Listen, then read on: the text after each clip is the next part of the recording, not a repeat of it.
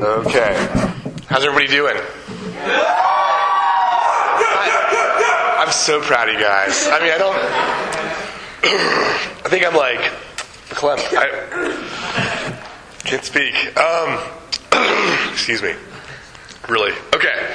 How was Pac-Man? I just wanted to know. Did it live up to the hype? Oh, wow. Kill that one next time, huh? So, again, I'm Sid Druin, RUF Minister, New Mexico State University. Are you enjoying the retreat this far?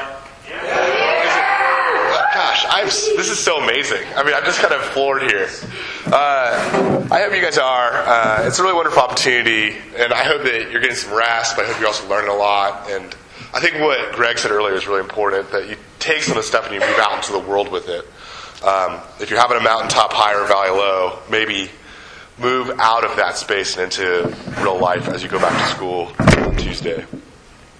So our theme is relationships, gospel and relationships. What have we talked about thus far? Science. Relationships are a mess. We talked about science, Jesus, the fall, beautiful. Man, you guys are learning so fast. That's the best answer. What's bushy? Has a bushy tail, lives in a tree. Jesus, right answer. Right. It's always the right answer. The fall, right.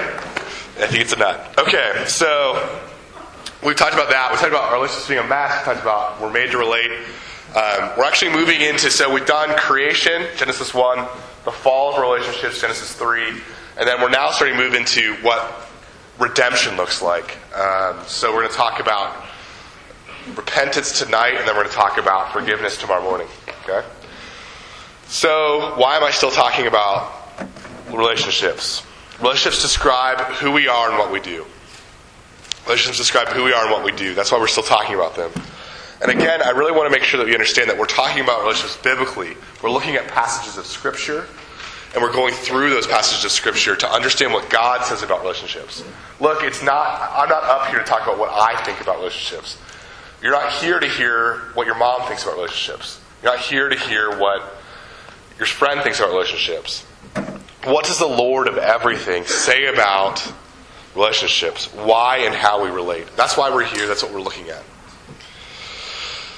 And we're going to address what the Bible is all about. Again, really well-meaning Christian advice sometimes misses the mark. There's this thing called the gospel, the central message of the Christian faith, the good news. I'm going to quote a lady this time, Paige Benton Brown. Anybody know who that is? Probably not. Cool name, Paige Benton Brown. She's Southern, obviously. And she puts the good news wonderfully. She says, the gospel is not about how much I love God. The gospel is not about how much I love God. The gospel is about how much God loves me in, through, and because of Jesus Christ.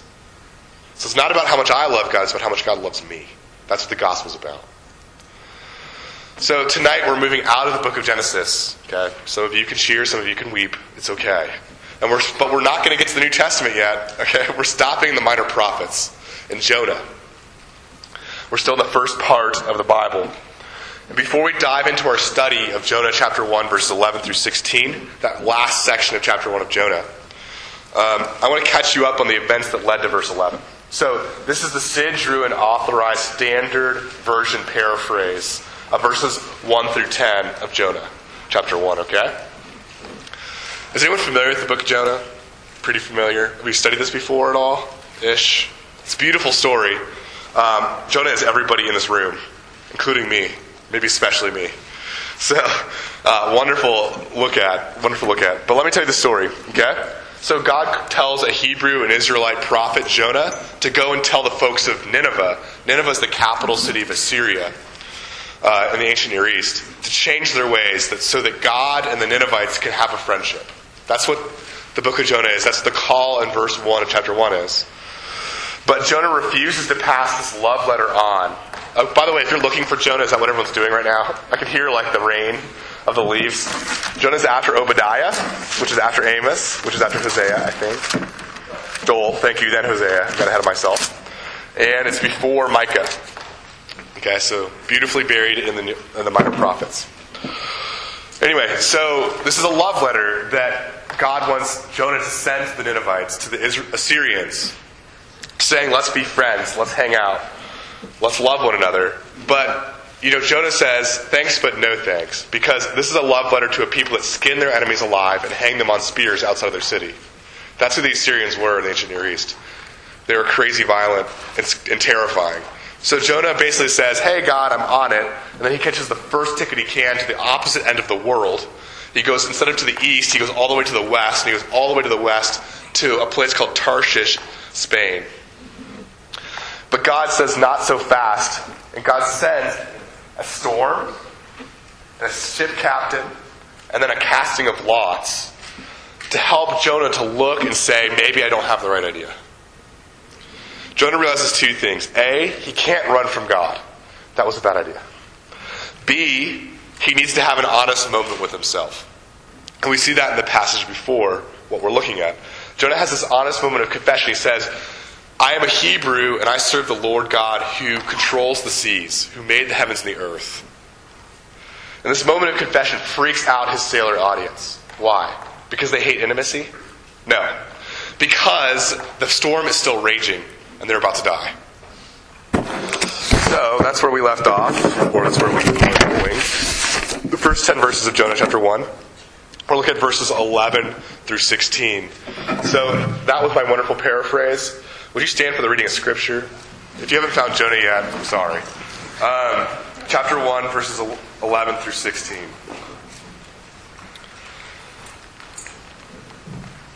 Then they, the sailors, said to him, Jonah, what shall we do to you that the sea may grow quiet, that it may quiet down for us? For the sea grew more and more tempestuous. Jonah said to them, pick me up and hurl me into the sea, then the sea will quiet down for you.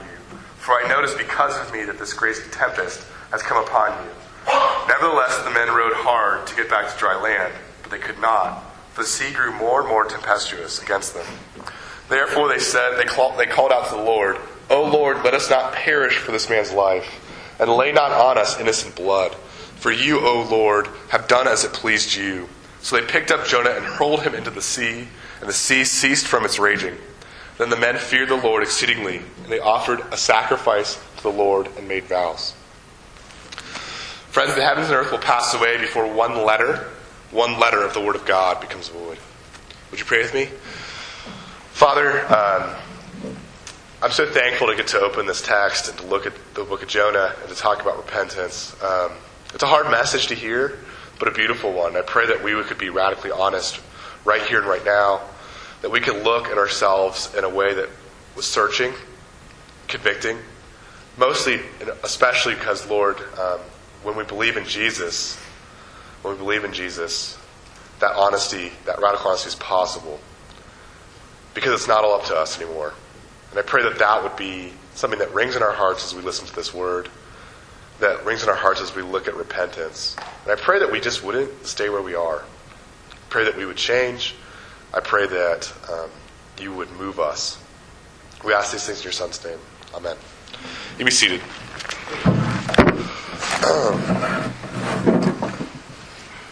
So it was my senior year of college, and I was driving home for winter break. Okay, I went to school in North Carolina, and I lived in Ohio. So it was about a 7-hour drive. But before I get to the drive, you have to understand I was something of a fourth quarter quarterback. A fourth quarter quarterback in college. What does that mean? I still am, by the way. It means that I procrastinated. It means that I wait till the last second to do everything. And I still kind of do, okay? But I'm going to use the past tense because it hurts less. So, I used to do this. I waited till the last minute to do all of my work. And there's something about it. And I guess, to extend this analogy a little too far, I loved and lived for the 2-minute drill, okay? It was the end of finals. I had a paper to write. I had a final to take. And it was that's when I started to turn on and said, okay, now I'm going to start working with it's 2 o'clock in the morning and I have a final at 9. That was sort of how I rolled. That was how I motivated. And the stress and the crisis of the situation just got me amped up and overwhelmed me into a near panic that actually motivated me to do something. That's how I was in college. Don't do that, okay? It was fight or flight to pass astronomy. It was the next morning or later the same morning. And so what I would do, this nearness to failure kicked me into a higher gear. It was a shame, guilt, vicious studying mode that just kind of overtook me, and I would just work as hard as I could. And what that really looked like was late night cram sessions. double fisting Mountain Dew. Okay. I know. Crazy. Watch out. Taking a 2-hour nap that called it 8 hours of rest, and then moving and taking the exam. Why is that important? Because as you can imagine, my drive home was much more tiring when you've done that for a whole week. Please don't try this at home. Okay? I'm not advocating this. It's stupid. I wish I didn't do it. But anyway, the 7-hour drive home for the holidays was exhausting because I was a fourth quarter quarterback.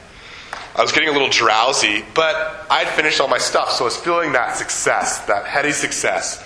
You know, it was sort of like the post-game Gatorade bath, if you will. Okay? I felt it. I felt I succeeded. I got my papers done, my exams done. And I was driving this route that I had driven several times from North Carolina to Ohio. And I said, okay, I can do this. I was tired, a bit distracted, but I was confident. I can make it. I remember I was listening to this awful book tape to stay awake. It was one of those books that went into nauseating details about a tree stump in an autumn field. It didn't have the writing chops to back it up. It was miserable. I was dying. I was silently resenting this ridiculous tree stump in the middle of a field when an interstate sign flew by. I paused the CD player. I know. So early 2000s. Where was I? Was that the sign really right, I thought? Was that the right sign? I thought it said I-64 East, but I was supposed to be going I-64 West. I narrowed my eyes in concentration, gripped the wheel, and looked for another sign. And then, sure enough, a few minutes later, I saw another sign whiz by. And this time it said I-64 East again. So I had been going 70 miles per hour for an hour in the wrong direction. A route that I'd taken many times. It's pathetic, but I have no sense of direction, so it's not surprising. So I pulled off the highway onto an exit. I had this honest moment with myself where I was like, Sid, you've been going the wrong way for an hour. What are you doing? How had I gone so long the wrong direction? And here's my question for you guys. What did I need to do to get home? What did I need to get home? What did I need to do to get home? Turn around. So was this honest moment, this confession of my mistake, enough to get me home again? No, it wasn't. I had to turn around the car and go in the other direction. That is the biblical picture of repentance. You're going the wrong direction and you need to turn around and go the other direction. It's not just saying, I'm going the wrong direction. It's turning around and going the other direction. That's what repentance means in the Bible. It's not enough to confess we're wrong. We have to act on this honest information. And we have to turn on the cars of our lives and drive in the opposite direction from sin. We have to drive in the opposite direction of that path that leads us away from God and away from other people. And we see this truth clearly in our relationships with God and with other people. It's not enough to acknowledge that we're going in the wrong spiritual direction. It's not enough to say, hey, I'm hurting God and I'm hurting other people. We actually have to turn around and go in the right direction. We have to say, I need to love God and love other people. That's what repentance is. You see, again, we were made to relate. We long to be known and to know, to love and to be loved. But sin, the selfish opposite of love, has wrecked our relationships and they're a mess. And here's the question that we're going to start to address today, tonight, and then tomorrow morning. How do we move forward? How do we move forward? How do we keep standing with each other in this mess? We need a gospel cure. We need repentance. Repentance, and this is my definition, is the motion that draws sinners together. Repentance is the motion that draws sinners like you and me together. In our passage tonight, Jonah chapter 1, verses 11 through 16, Jonah comes to a similar understanding about the nature of the spiritual life. He sees that God's storm doesn't stop when he confesses that he's fleeing from God. In verse 9, Jonah sees that he also needs to repent. That is to stop fleeing from God and stop fleeing in the opposite direction from Nineveh, where he's supposed to go. And the passage prepares us for a God who uses our repentance to calm our relationship storms by his love. So in short, Jonah 1, verses 11 through 16 is about this. It's about practicing repentance within your relationships and into the arms of Christ. So practice repentance within your relationships and into the arms of Christ. Why? Because Jesus knows your sin. And by grace, he loves us enough to pay for it. That's why we repent, because Jesus knows your sin and knows my sin, and by grace loves us enough to pay for it. Not surprisingly, if you've been here for the last couple days, I'm going to divide this message into 3 parts. So we're doing 3 portions that explain what repentance is and how it works. First, verses 11 through 12, we see repentance and what it looks like. Verse 13, God shows us why we resist repentance. Then verses 14 through 16, God shows us how repentance isn't enough, how we need the solution of sacrifice. So verses 11 through 12, what repentance looks like. Verse 13, why we resist repentance. Verses 14 through 16, how sacrifice is the only solution. Let's start with verses 11 and 12. All right. So we kind of jumped into the middle of a stream in Jonah. Before I kind of get into what repentance is in Jonah, in this particular section of Jonah, I want to talk about what Jonah 1 is doing. It's a really beautiful illustration of the Christian life. Okay? I mean, again, Jonah's like the everyman in so many ways. Verses 1 through 3 of Jonah chapter 1 show us what sin looks like. And all it says is sin is running away from God. It's running away from what God in particular wants us to do, where he calls us to go. Then we see in verses 4 through 10, especially in verse 9, what confession looks like. Confession is an honest moment of who we really are and who God really is, and that giant yawning gap between the two. And finally, in verses 11 through 16, especially in verses 11 and 12, we see what repentance looks like. The book of Jonah is giving us a picture definition of these terms. It's beautiful. I love the book of Jonah. I just taught on it this past fall. But here's what I'm saying. What does repentance look like in Jonah's story and our story? Let's look at Jonah's story briefly. As I said before, the storm is still raging in the sea. Even after Jonah has admitted that he's running from the God who controls the very seas that he flees on. Even after that moment of honesty, verse 11 tells us the sea grew more and more tempestuous.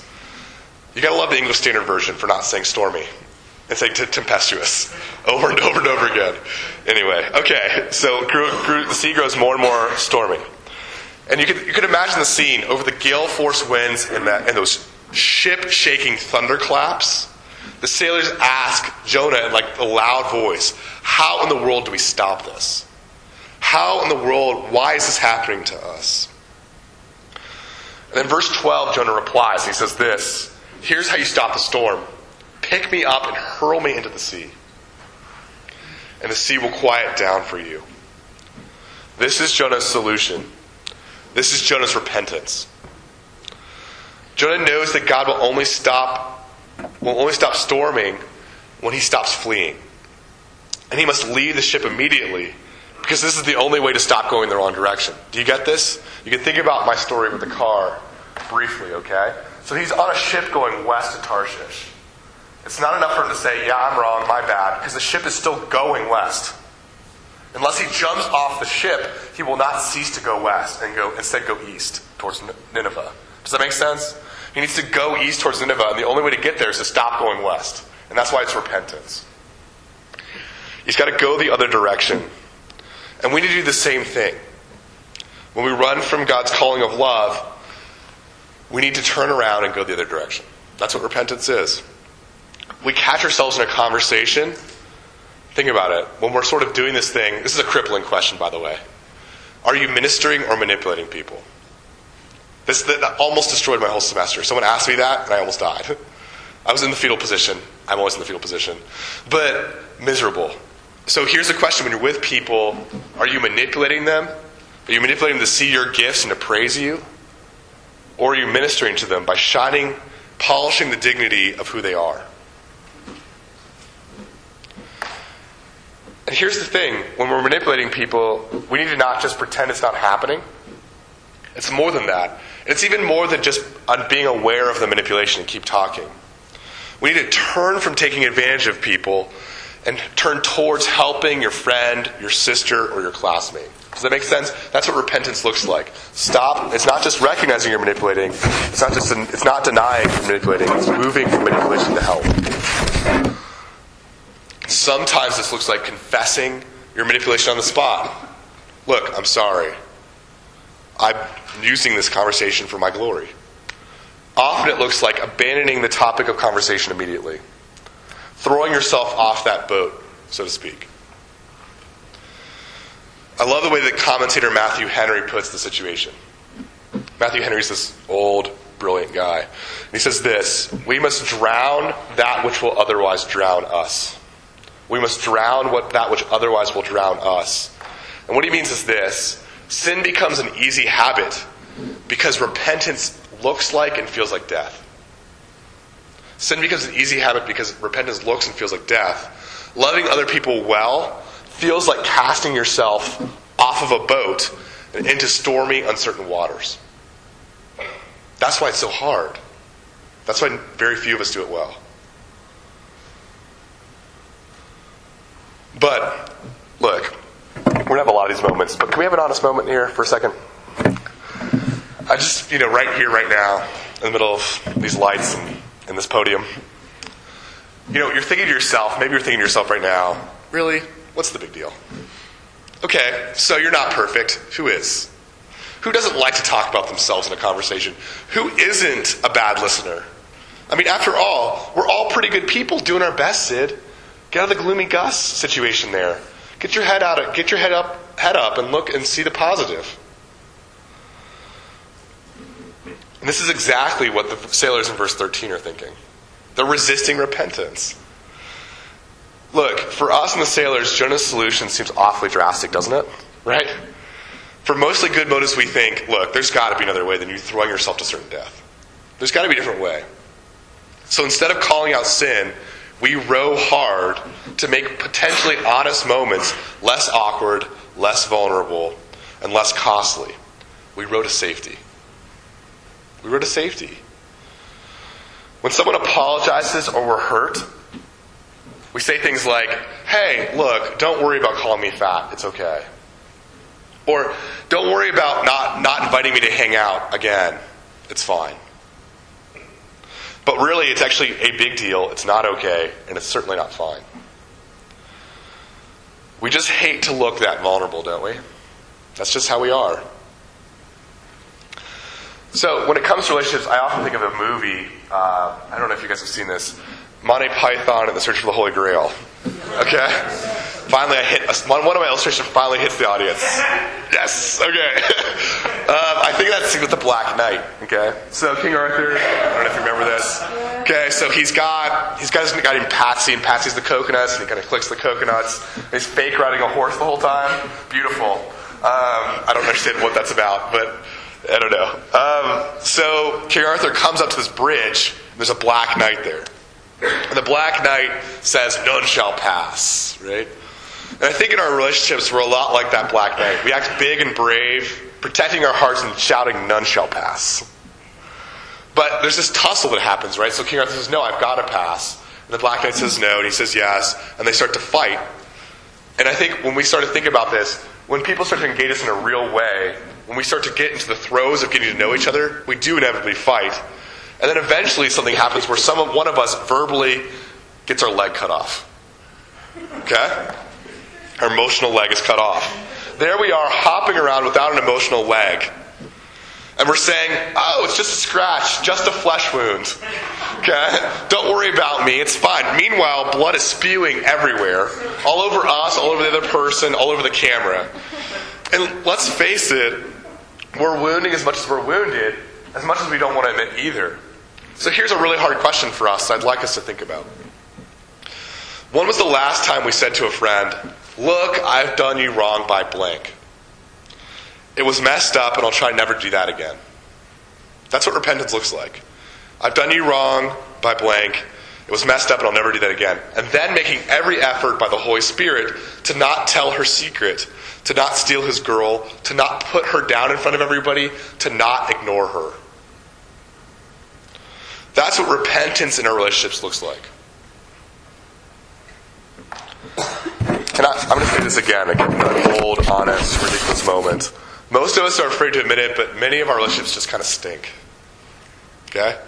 Sins, often very small and subtle sins, are getting in the way of our relationships. And they're making it hard to truly be loved and to love. Whether it's family, friends, teammates, or classmates, in many of our relationships, we just don't feel known or know other people with any depth or with any intentionality. Look, I'm not saying that all of our relationships are bad. I think some people could probably maybe have thought that. Like Sid just thinks that no one has any good relationships.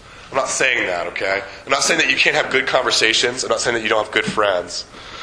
But I'm just saying that most of the time, and I'm also just, by the way, not saying that this is one person's fault. It's not all your fault or all their fault. I'm just saying that a lot of our relationships lack depth because they lack repentance, they lack honesty. That things really aren't fine. And this is what I love about the gospel. It frees us up to say this. It's okay not to be okay. It's okay not to be okay. Because there's hope, there's repentance, and there's Jesus Christ to draw us back together again, to help us to relate with the depth and the intimacy that we really want. Let me give you a positive example of how repentance actually heals relationships. So I've given you how we've got emotional legs cut off and we're spewing blood everywhere. And I've told you about how we struggle with relationships in general. But let me give you a positive example of how repentance heals our relationships. So I had a college roommate named Ryan, and we lived in an apartment. We each had separate bathrooms in a common room, or separate bedrooms in a common room. And Ryan and I became good friends through repentance. It kind of happened by accident at first. You see, Ryan had this huge collection of shoes. Like an absurdly large amount of shoes. Okay? But he also combined that with the fact that he was a neat freak, and he didn't like to have his shoes in his room. So he would line rows deep the hallway in front of my bedroom with his shoes. And so going in and out of my door was like an exercise in tripping or hopping awkwardly. Okay, you can imagine the situation. Sneakers, high tops, loafers, slippers. I mean, if it was a shoe and it was viable, Ryan had it. I don't know why. Okay? It got so bad, though, that I couldn't even enter or leave my room without that frustration. So finally, one day I got fed up. And I just went up to Ryan, and I sort of said, I'm going to start a relationship, and I said, look, your shoes are a problem. Your shoes are a problem. Do you know what he did? We had this confrontation. At first, he was a little bit angry, a little bit frustrated. But then, very typical Ryan, he took a step back, and he started grinning. And he threw his head back, and he just laughed for 5 minutes. And you know what he said?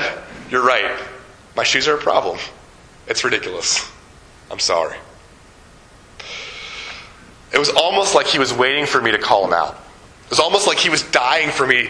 He was doing this just so we could actually honestly relate. And, it was one of those beautiful moments where he was finally glad that we could be honest together. And he taught me how to repent like no one else has ever taught me.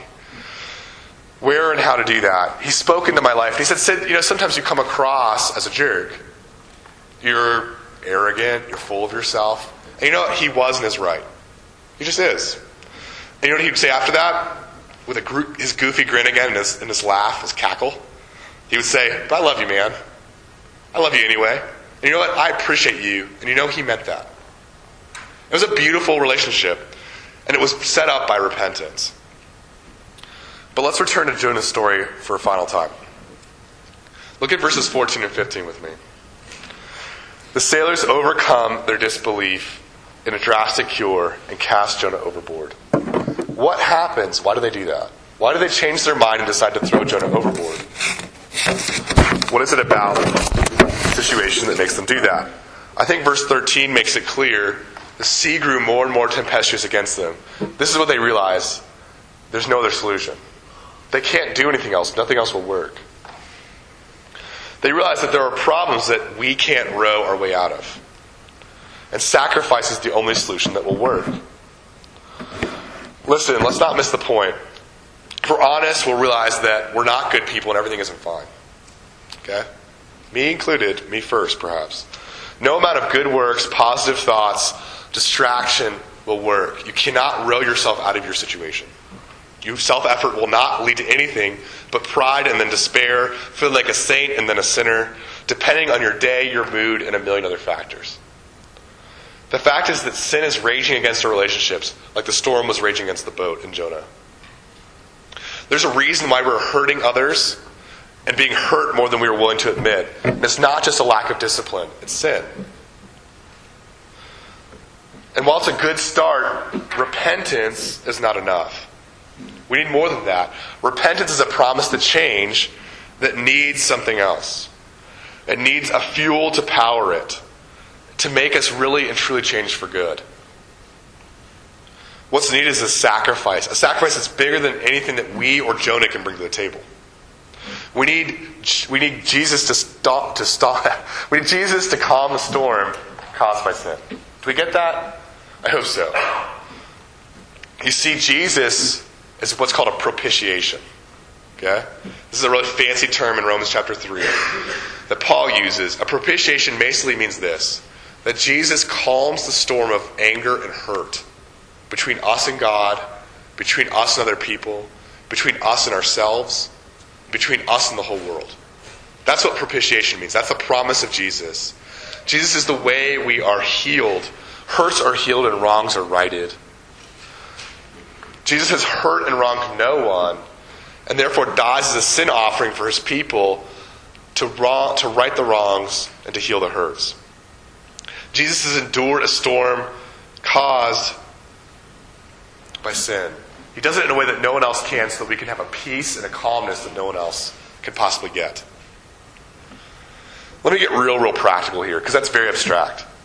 Practically speaking, we will never begin to own the ways that we hurt and anger other people until we own the fact that Jesus Christ has taken all of the ways that we hurt and anger other people and nailed them to a cross 2,000 years ago. You just won't. I won't. On that cross, Jesus says, "It is finished." And he means that about our hurts and our angers are done. He has paid for all of them. They're dead.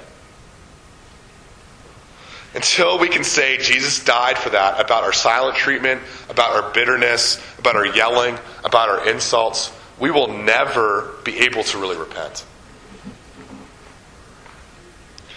We'll never be able to die to those things, those hurts and those angers in our lives. And here's what I mean. It's okay not to be okay. It's okay not to be okay. And here's why. Because Jesus makes you okay with God. That's why it's okay not to be okay. And this is how we own this idea of not being okay, by daily repenting. Saying, I'm a mess. Let me apologize. Let me change. I need to get better. And I need Jesus Christ, once and for all, his idea of making us good and true and beautiful to God, to empower that. And here's the beautiful thing about Jesus and the gospel. We are okay even when we rarely or poorly repent. Okay, finally, Jonah 14 through 16 leaves us with a picture of how, if we believe in Jesus Christ, we get spiritual and physical life and a sacrificial death. Look, the sailors get both kinds of life. So Jonah calms the storm so they physically live. But also, at the same time, you see in verse 16 that they start believing in the Lord God. And they get spiritual life. They get to live forever. And I want you to see this. The sailors' belief is not because of Jonah's passion. I do think that repentance is attractive, but I don't think that's why the sailors believed. The sailors were converted because God calmed the raging sea. And this is an act that they were able to glimpse into the Godhead himself. The very character of God was at work here. God is powerful enough to order chaos, just enough to ignore sin, compassionate enough to save lives by dying for us. They saw, and what we see right now, that God is a community of sacrificial love. God the Father, God the Son, and God the Holy Spirit. It's okay not to be okay. And repentance is owning that every moment. Would you pray with me? Father, it's hot, I'm tired, and we're all tired. I pray, Father, that we would get this. We would know this, that repentance would be a part of our lives and it would change our relationships. that we would be radically honest in a way that only your gospel frees us to be. We're a mess. But we're a mess that you love unconditionally. We ask, Father, that you'd be patient with us, that you'd help us to stick what you want to stick. And I pray, Father, that it would change the way that we live. In your Son's name, amen. Stand.